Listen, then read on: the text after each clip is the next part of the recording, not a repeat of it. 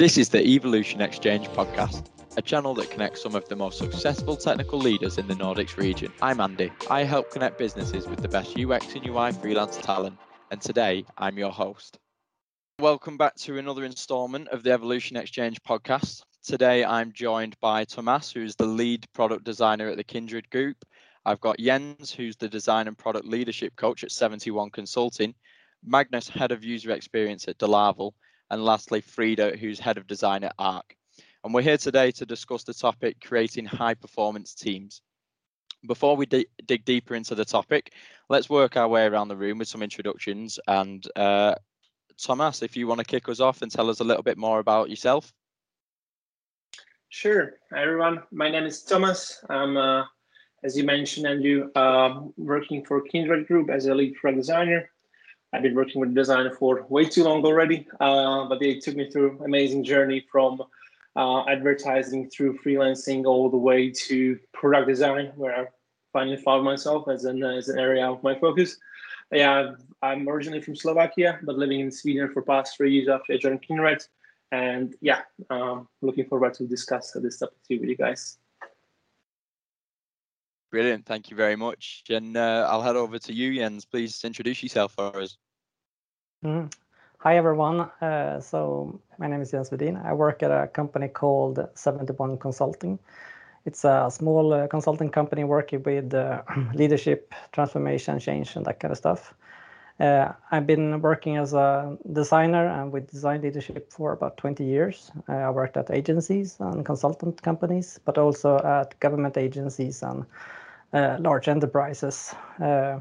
I live in Stockholm, and I live in Stockholm with my family and 2 kids.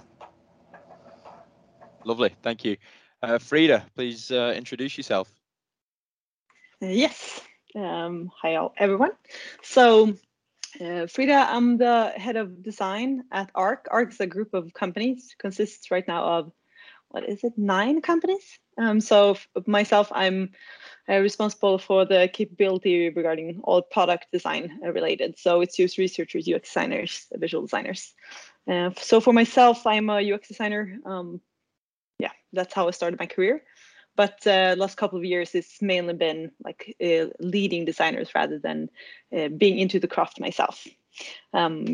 Yeah, and as a UX designer, I'm also perhaps a bit onto the quantitative side of things, which it's my twist when it comes to design.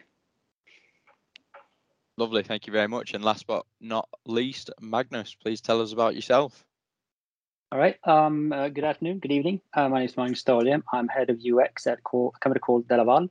Delaval is a company producing dairy equipment, basically the stuff that makes the milk come out of the cows in the farms. And I've been a design consultant basically all my career. Started off when I was 20, running the Repro camera, one of the agencies, doing some freelance illustration with airbrush and stuff like that. Eventually bumped into digital design, and hey, there I am today. So yeah, no, I get paid to do what I love the most. So I'm super happy with this, and I enjoy the fact that I actually now can work with product development, which is insanely exciting, I must say. Live my family, an hour outside of Stockholm, built a house. And you talked about passions, cooking, reading, love it. Took up horse riding a couple of years ago, and it seems I got a real knack for actually falling off this damn thing. So yeah, that's my passion in life. That's brilliant, Magnus. Thank you for that. Okay, thank you for all introducing yourself. They're all great, and now we've got a bit of a background on all of you. So let's move on into the topic of focus, which is creating high-performance teams. As usual, I'll work around the room asking each of you to pose a question and the reasons behind that question relating to our topic. So we'll start us off today with Jens. Please, can we have your question and a little bit of background about it? Yeah, right. So I often work with teams and trying to create these high performance teams, or creating a good environment for people to be able to work and to be happy and create what they love. So my question is that the question is that how do we as a design leader or as a leader create these right conditions to happen? And is it that we have to help them frame the problem, make sure it's a better alignment around the mission and goals, or is it to be able to make the team find focus time? Or is it about creating this kind of good culture that we're looking for? So that is kind of my question. Yeah, no, that's brilliant. A really interesting way to look at the topic as well. So go on, I'm gonna be picky. We'll go with Frida first. Let's see what your take is on Jens's question. Yeah, I think this question is really difficult, and that probably is because the answer it depends. And I know I was going to laugh about that in this room, but I do not think there's a one single answer to it. It really means different things for different teams, also especially depending on what the outcome of the team or what the result, what the team is working towards. So identifying, is it a team that needs to work to collaborate more? Is it a team that we need to focus a bit more? Is it teams? It depends. So for me, going into it, what I do with teams is get to know the team, see the individuals, how they collaborate. Sometimes you need to help them with the goal. Sometimes you need to help them with the collaboration. So it's more about figuring out the need of the team, more or less in the same way as we do with the designers. Designers do for users. We need to figure out the team's needs and then help them with that. So that's what I do anyway. No, that's a really good point you made there. Magnus, could you expand on that a little bit for us? Yeah, sure. $1,000 question, isn't it? Right? If we solve this one, we shouldn't be sitting here, right? But again, it's a really valid question. I agree with both of you. I mean, it all depends on the team, the dynamics of the team, the individuals, the context, and the task at hand. Those are very special for each instance. Now, one of the things that I realized and learned during my years of leading teams is, and I think the key is here to unlock people, right? To unlock their potential and capacity in different ways. And one of the things I realized, apart from what you said, Frida, which I agree with, is to encourage people to follow up on what I refer to as passion projects. It could be something that has a direct linkage with the stuff that we're doing, or it could be something in parallel, something that just kind of makes them feel good, get the juices flowing, because that quite often rubs off on the work within the project. And then you get this kind of very positive energy in the team as well, with a lot of people doing what they do and what they love doing, right? But I think, again, it's not a patent solution. It doesn't fit all at every instance. But I think that's something that's been working, at least for me, in the past. And Thomas, finally, have you any thoughts on what, the question as a whole, or what Magnus or Frida have just touched on there? Yeah, definitely agree with what was said so far. And don't want to repeat all of that, but maybe to add slightly different view from my perspective is, but as was said, it's very important to focus on team first, because regardless of what is the project, what is the mission, if your team doesn't work, the mission or the project becomes obsolete because you cannot really deliver on any of those. So for me, it's always team first. It's also because team is something you have under control. The mission or the project, you have a limited amount of control usually about. So it's also a balancing on what you can actually influence and what you cannot. Brilliant, thank you, all three of you there. And Jens, have you, interesting to hear from the other guests there and what Thomas picked up on the end about the focus. Have you any further comments from what you've heard, or anything else to say on your question there? Yeah, as Magnus said, this is the $10 million question. Yeah. And it's as Frida says, it depends many times, and many times what I'm trying to help the team with is that, like, the basic need to create this good collaboration and performance is like two things: finding motivation, as Magnus said, that kind of finding some kind of project that motivates people, but also if you look at it from a broader perspective, people have different motivators depending on situation and time and so on. So if you can find what motivates a person, an individual right now, and kind of help them with that, so you get that, because motivation is the fuel, the energy that creates passion and good work. So that's one thing. And the other thing is that trying to find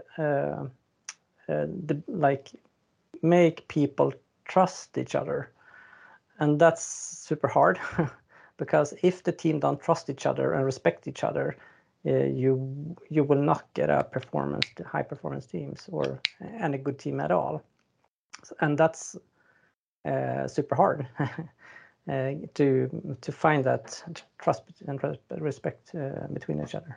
Yeah, and Magnus, did you want to pick up on something on what Jens just said there? No, I just dawned upon me. We're sitting here like four creatives, fairly senior creatives with a lot of leadership experience. And there's a saying like, to lead a sign is like, leading a herd, like herding cats, right? In opposite of leading engineers or some other traditional discipline is more like herding dogs, right? They're more like focused, like going in one school, whereas cats kind of go their own way. It would be interesting to state the same question to a bunch of back-end architects, right? What defines a high-performing team in your sense? And just to see the difference. Is our challenge as creatives different than their challenges, or are we fundamentally talking about the needs of individual human beings, basically? But that was like a reflection of what we just talked about, more than adding more value to Jens's and the other comments and questions. Well, it's a brilliant starting point. I think we've made good headway there in answering the $1 million question. So we'll see what people think about that. But let's move it into a slightly different direction. So, Thomas, can we have your question relating around the topic, please? Yeah, absolutely. So, yeah, from my perspective, what I'm trying to understand from other people, other views, other companies is how do you actually measure? When can you say this team is high performing? What does it mean for you in your context? And how do you actually do the process of the measurement of that? And this is something on our end, or at least my end, is very hard to measure, as I personally don't focus too much on precise metrics. I like deliveries and dates. Those things to me are not as important as things as we discussed before: trust, collaboration, communication, and these are much harder to measure. So I would like to understand if you have a similar way, different way. How do you do this? And yeah, that's my question. Thank you very much. Yeah, I think that's a really good sort of area to discuss based around this topic, is how we're going to measure a high performance team. So does anyone want to volunteer to go and kick us off with this? Jens, you look like you're going for it. Go on, let's take your take on it. Yeah, all right. Thanks. So I think because when I start thinking about just the metric part of it, I start thinking about the kind of what impact is the team creating, a business impact or customer impact or value or something like that. The outcomes that comes out from the team, and that's of course one thing that we need to look at. Because that is what the business are looking for. They don't want a high performance team just to be happy for its own sake, because they're looking for some kind of business value, of course. So that's one part of it. And then you have to go back to the internal perspective, looking at happiness and motivations and that kind of stuff, because from the personal, individual, human perspective. And I think that's really important from, I'm not sure if it's because we are designers and design leaders, it's more important, but I see that it's topics that comes up more often in the design culture or within the designers when I'm leading designers. So of course you have to measure that. And I think, for example, one example that we are doing at that the company that I work at is that we track motivation and happiness and trust on only a few times a month. For having happiness and motivation, we track that on each Friday. We get a Slack message and we answered a few questions. So instead of doing that big one once a year, that measurement, we do it once a week, and I think that's really good. And the other part of that is that all the information is open and transparent, so we can go in and look at each other's, my colleagues, to see if people are motivated and happy, and if they're not, there's also often a comment about what's making them not feeling motivated. I think that's a good way of doing it. And that's really interesting what you just said there about measuring happiness. I mean, it's not something that's the easiest thing to really measure. And I'd be interested to see how Magnus and Frida, I'm going to come to both of you on this one. Magnus, if you want to jump in first, how would you go about measuring KPIs and on a high performance team, but especially like with things like measuring emotions? Yeah, I think that's, if the previous question was $1 million question, it's like $100 million question, isn't it? How do you measure happiness? But I think I do believe more in measuring tangible outcome rather than the actual sentiment of the team. What I do like what Jens said was that doing this kind of on a weekly basis, kind of check in on things, see how people are doing, because I don't believe in that annual survey, like, you can respond to this form and all of a sudden the leadership team just panics because all of a sudden they realize that people are sorely unhappy at work, for instance. I mean, I think it's much better to do this kind of closer cadence with that and just kind of literally have your finger on the pulse. I think that's a better way of doing it. I'm not sure how you can measure it, but at least you can gauge the sentiment. You can at least react and respond to it rather than just face the reality a bit too late. And Frida, let's come to your perspective on this then. Yeah, I'm a bit split in my mind right now because I'm working at the consultancy. So one part of it is like high performance team, like the team at our agency, but also then at the client. To be a high performer at the client, we talk a lot about value.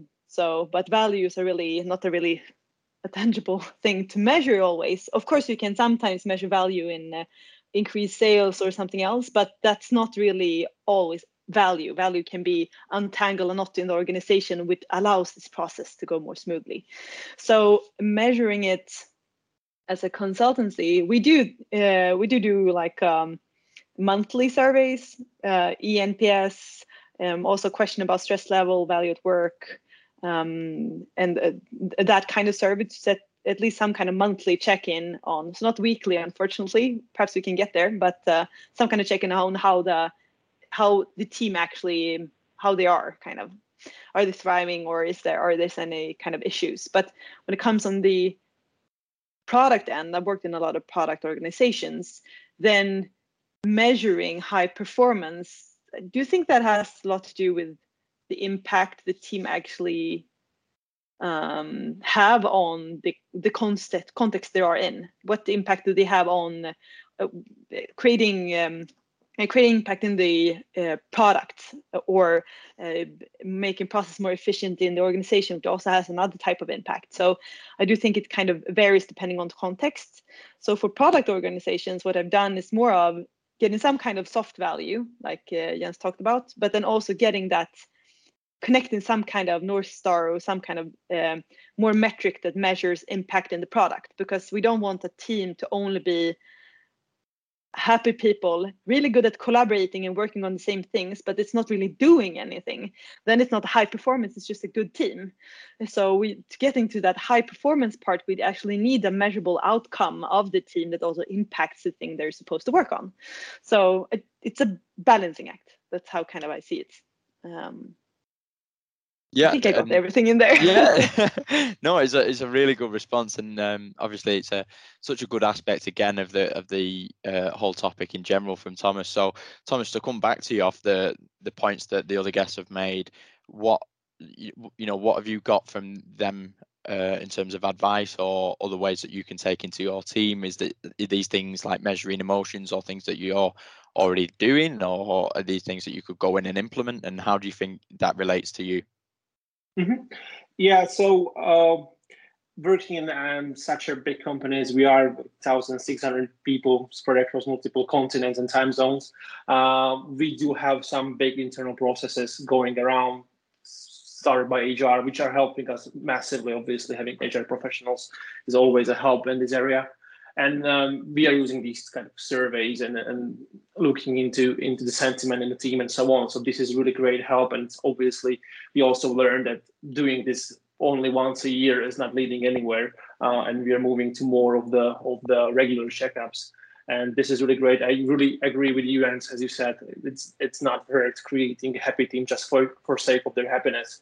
It should be really tied to some outcome.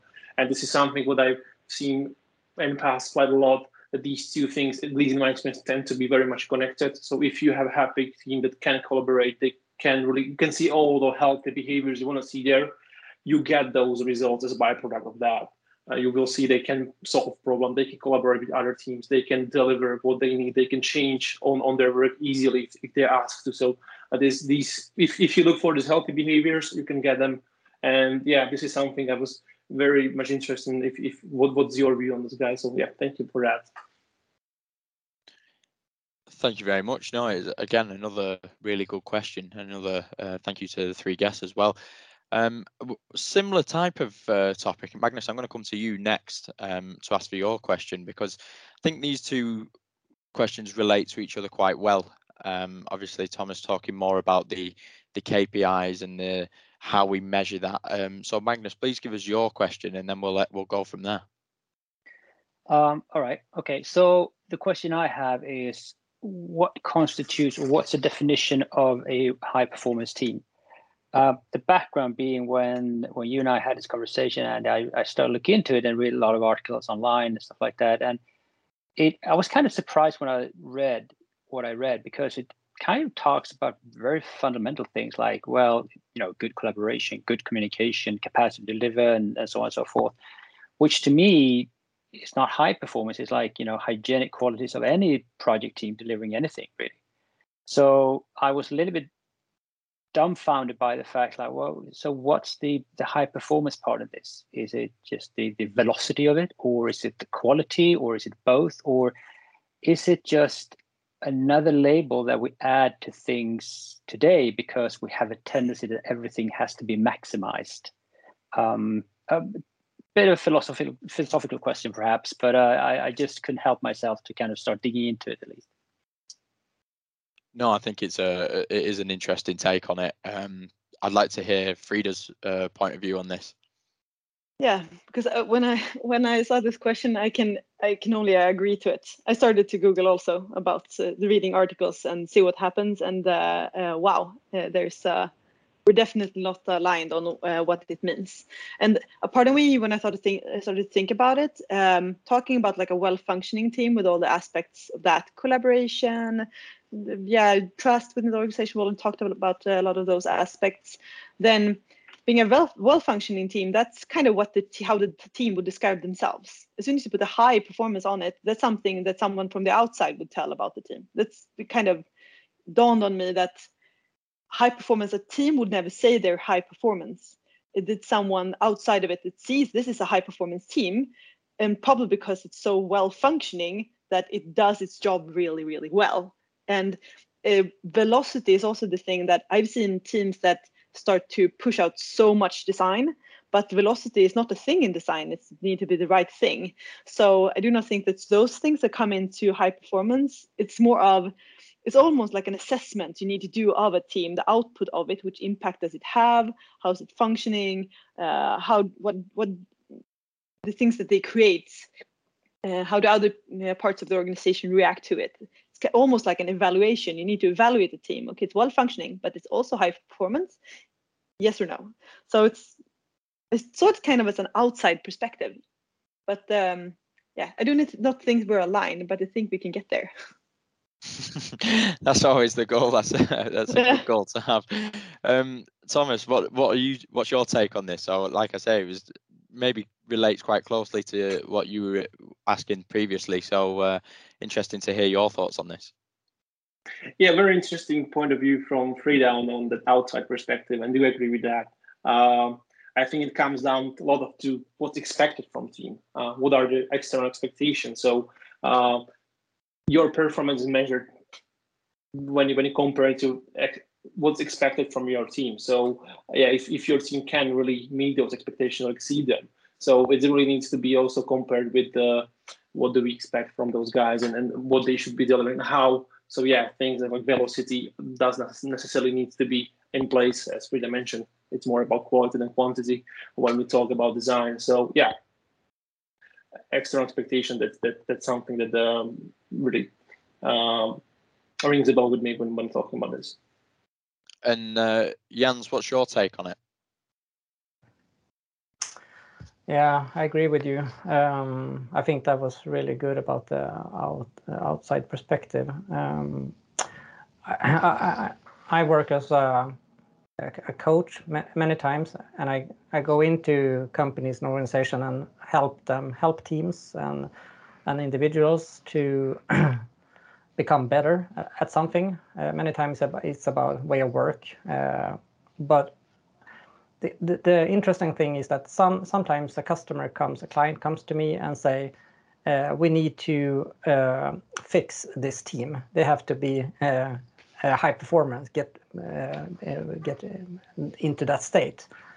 And then that's the outside perspective. It's somebody in the organization that we need to fix that team. And we, as a coach, go in and work with people and people process and way of work and so on to make it becoming better. Many times that team hasn't had the chance to say that we want a coach. So some clients that I work with have the other approach, that they ask the organization, they ask the individuals and teams that is anybody interested in becoming better, improving in a way of work, like in design process or working with discovery or working with research and so on. And a few of them raises their hand, and we would like to improve.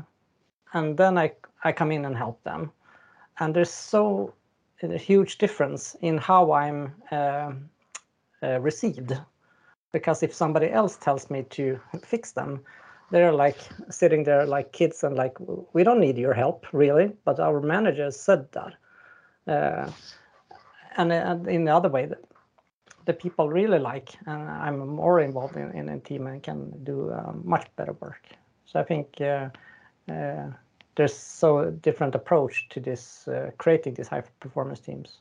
But also, I think it's the outside perspective. I think consultants, this is kind of the consultant jargon that we kind of sell, high performance team. That's a buzzword that we're trying to sell. So I think I'm probably one to blame for that kind of wording, so to speak. Okay, on that then, Magnus, let's go back to you, since it was obviously your question that was asked. From what you've heard from the other three there, just from what Jens was talking about in the last point of discussion, just refer back on what you've heard and what you think relating to your question. Well, I think it was a really interesting point that Frida brought forward, and it sounds like we all kind of like, okay, so there is actually an external label to this, really? Okay, so we don't have to deliver a high-performing team? Okay, good. But I think it's interesting because, again, it seems like it's a label or some kind of attempt to define or create some kind of measurement on something that is fairly intangible, which makes it difficult to measure. I don't believe in measuring intangible things, because if you don't know what you're looking for, you don't know what to measure. So again, it seems more like it is a jargon you use to perhaps pitch a team or look at a team saying, well, that's dysfunctional. It should be high performing because, the stuff that comes out of the team is not good enough, or whatever the outcome might be. So again, I think it's more of a buzzword and a jargon than an actual measurable entity. I'm more inclined to think that a well-performing team is about, the flow in the team, the well-being, the balance and harmony in the team, perhaps, and also the quality of work, obviously. But I think we could probably strike out the high-performance team from our vocabulary as we move on. Yay, 1-0.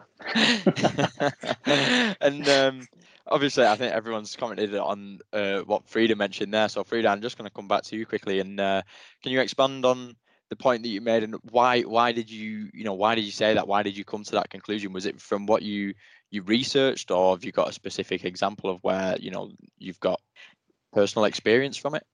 Yeah, I definitely have experience with teams that would be by the team themselves seen as a well-functioning team, but they are so interested in do other things than what the organization needs right now, that their output is not in line with the organization. So probably that's a team that could be someone from outside that sees his team, and then they go to Jens and go like, Jens, you need to help them.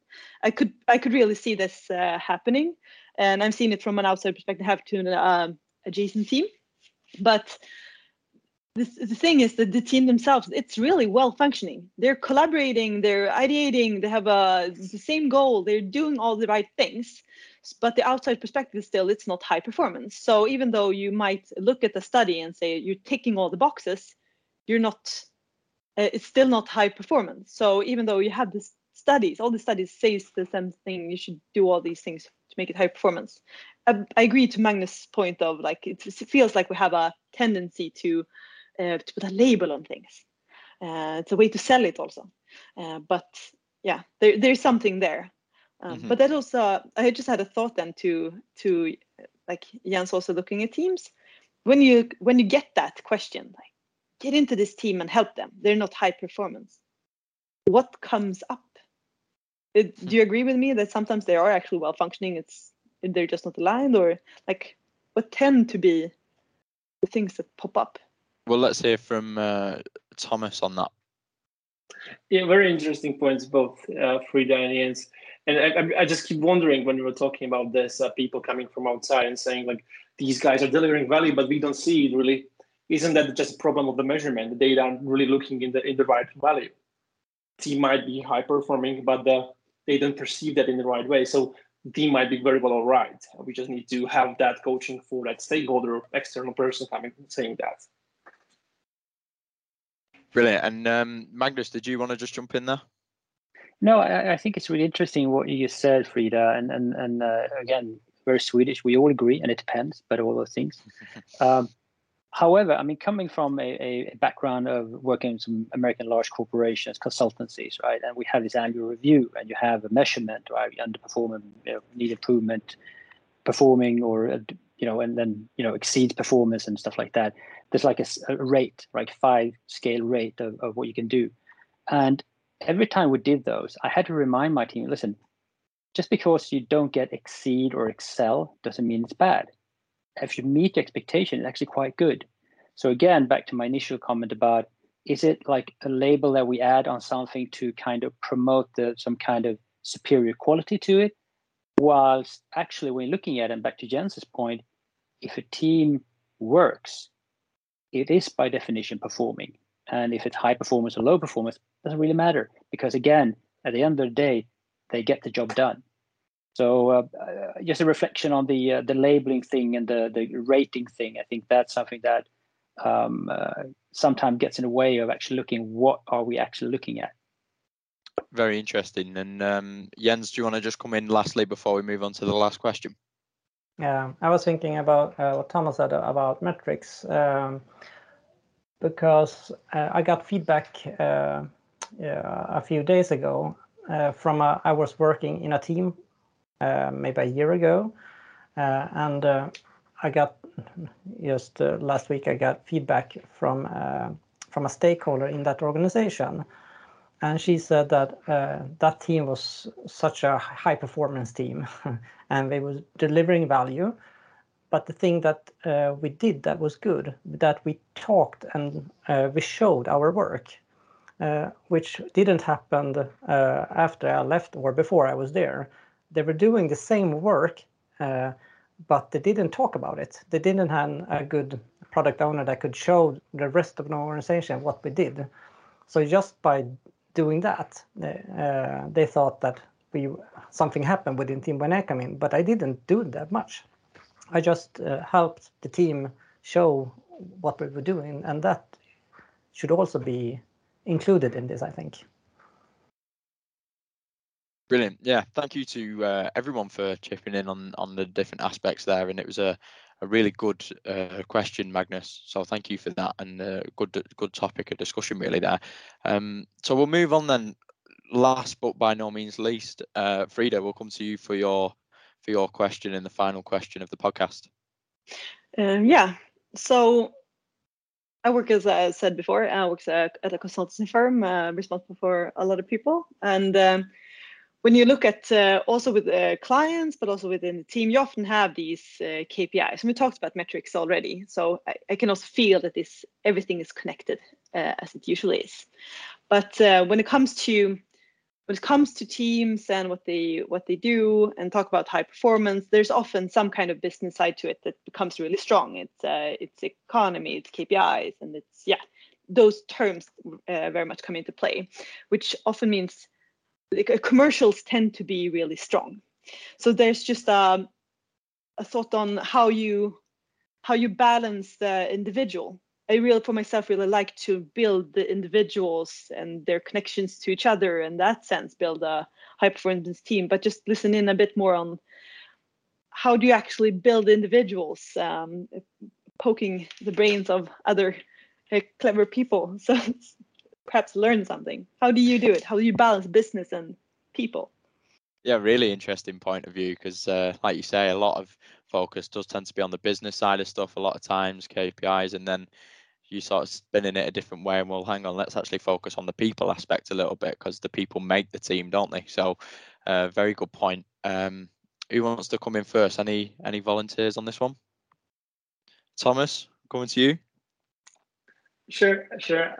So yeah, from my perspective, at least what we are doing in Kindred is we try to go with people first. So try to map out what people for the development needs, what are their desires, what are their current skills, and how we want to develop them, how they want to develop themselves, and try to map it out to our current needs and try to find where it's common ground and try to start from there.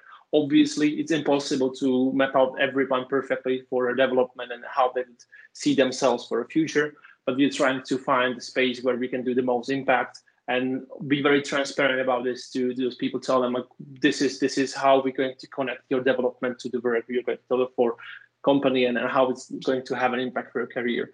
We're currently started a new version of creating skills matrix and development plans and trying to see if that will help us even more, because before it was a bit more of a classic 360 reviews where you had lots of text, but it was really hard to get some more tangible items out of that. We now went to a little bit more granular view of looking to people's skills and how we're going to combine them in the teams and how they're going to take up on challenges together in a way they can help each other out, and obviously they will deliver on the project in the best way possible. Magnus, let's hear from you on that. Yeah, I always say that, as a designer, the intent, the purpose of the reason for being is being creative within certain kind of boundaries or frames, right? And obviously with commitment and responsibility. And then if you were to move, the opposite side of that would be, becoming an artist, which would be that you could be creative without no boundaries whatsoever, right? I think in essence, it's the harsh reality of being a designer, isn't it? I mean, we are creative in a commercial environment. We need to bring in the bucks. We need to sell the product. We need to bring in the hours or whatever it might be. So I think we just need to accept the fact that that's the case. Now, how you balance that, I can't remember who was said, but at the very end of the day, we're dealing with people, and the people will deliver the value. So if the people don't feel good, there's no value to be extracted from that. So again, I think it's more focused on the dynamics, on the individuals.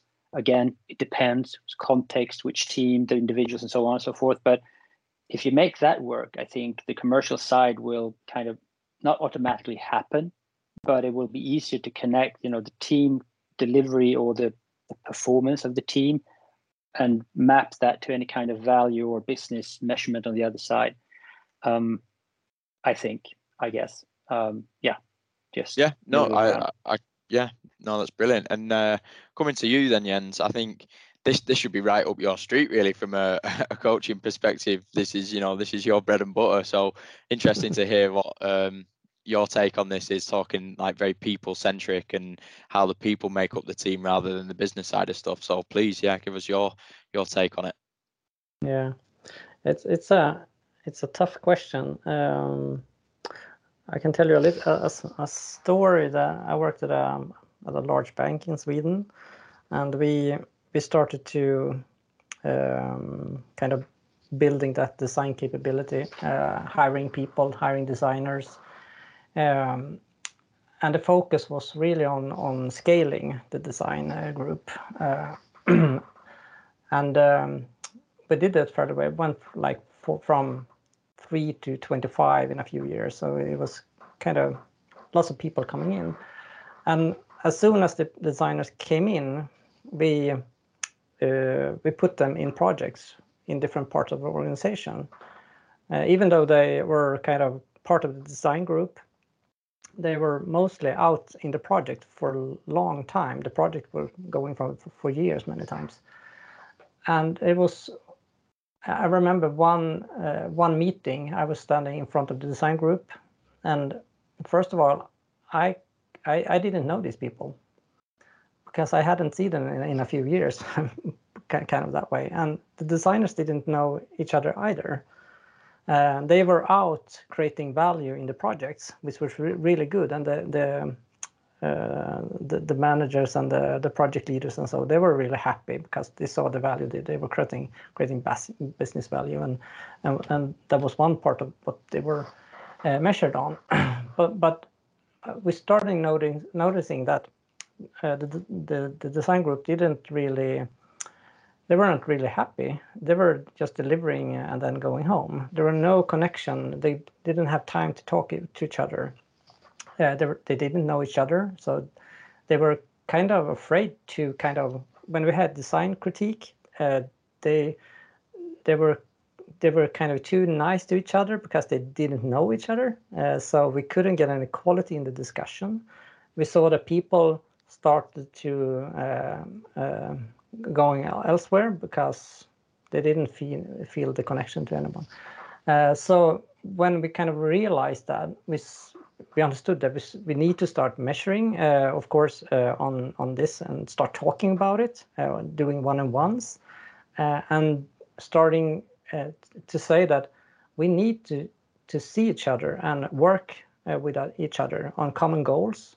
So just setting up like we need to meet once a week or every second week and working together on a specific topic and learning to know each other and having fun and going out and doing social stuff. And just within maybe 2-3 months, there was such a different group. And when sometimes you just work on and then you just realize what a mistake you've done. So that was kind of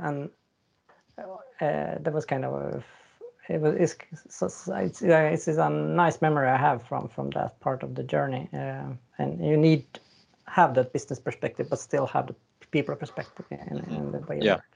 Yeah. Magnus, let's just hear from you on that point there. Yeah, no, sorry for stealing the air on this one, but first of all, I really like your approach on that one. Yes, really good work, because I had a similar situation way back then, mid-90s, working at a consultancy, grew a design team, and I was actually asked if I would be interested in placing out designs on different floors of the house because they were so fun. It was a bit like, can we add a little bit of flower here, a new rug or something like that? And I realized that that's going to kill the team, because all of a sudden they will be like adornments, right? Embellishment to the culture rather than actual delivering work. And so I distinctly said no to that, because again, it is about creating the dynamics between individuals that constitutes a good design team, I think. But I'm really happy that it went well for you, Jens, on that one. Good work, man. Brilliant, thank you. Frida, let's come back to you since it was your question. Before we wrap up a little bit, if anyone else wants to make any final comments, please feel free to do so. But yeah, Frida, let's hear from you after you've heard from the other three guests. Yeah, thanks so much for sharing. And it's yeah, it's just interesting to hear how you do it in other organizations, also structured in another way. So we're a consultancy, so the challenges we have right now is to have all these consultants and they're spread out in different clients, very much similar to what you just described, Jens. So the business part is, of course, the client has a business perspective and our company has a business perspective, and then you need to build people both at our firm and at the client. So kind of you need to do like in the two different ways at the same time. So I've tried to in the people end use some of this. There's a lot of studies out there on what makes people thrive at work. So there's so many different ways of cutting it, but like one study says that if people know what's expected of them, that they feel value, that they learn and develop, and that they have a sense of belonging, that can make you thrive at work and it will make you stay somewhere more. It can also make you probably more well-functioning also as a team. But we've tried to connect that also on how we staff like client projects, but also which initiatives we have in the organization. So we kind of have that as at least just remind ourselves of it now and then, that are we doing this? Is it good for the business? Yes. Is it also good for one of these four things that can make someone thrive at work? If yes, then we do it. If not, then perhaps it's arguable. Of course, you can do things solely for the purpose of business, but you can do that for so long, and then it's going to start to tear down on the motivations within teams. So at least you need to find something that you build something. Is it building belonging, or is it value, or something like that? So I'm trying to connect it to it, but it sounds like perhaps that I'm on some kind of right track, because it's not that unsimilar from what Jens just described. As long as we're on the right track, that's all that matters. Yeah, you have to take it in steps, right? Yeah, exactly. No, it's a really interesting area based around the whole topic. So thank you for that question. And obviously that was our last question. So before we leave it there, I just want to say a massive thank you to the four of you for being on the panel. Brilliant questions posed, and it's a really interesting discussion. So thank you for your engagement, and I think all the listeners will you say $1 million question. I think we're maybe halfway there. So we'll leave that for today. This has been the Evolution Exchange podcast. If you would like to get involved on the podcast, please feel free to reach out to me on LinkedIn, and we'll see you next time.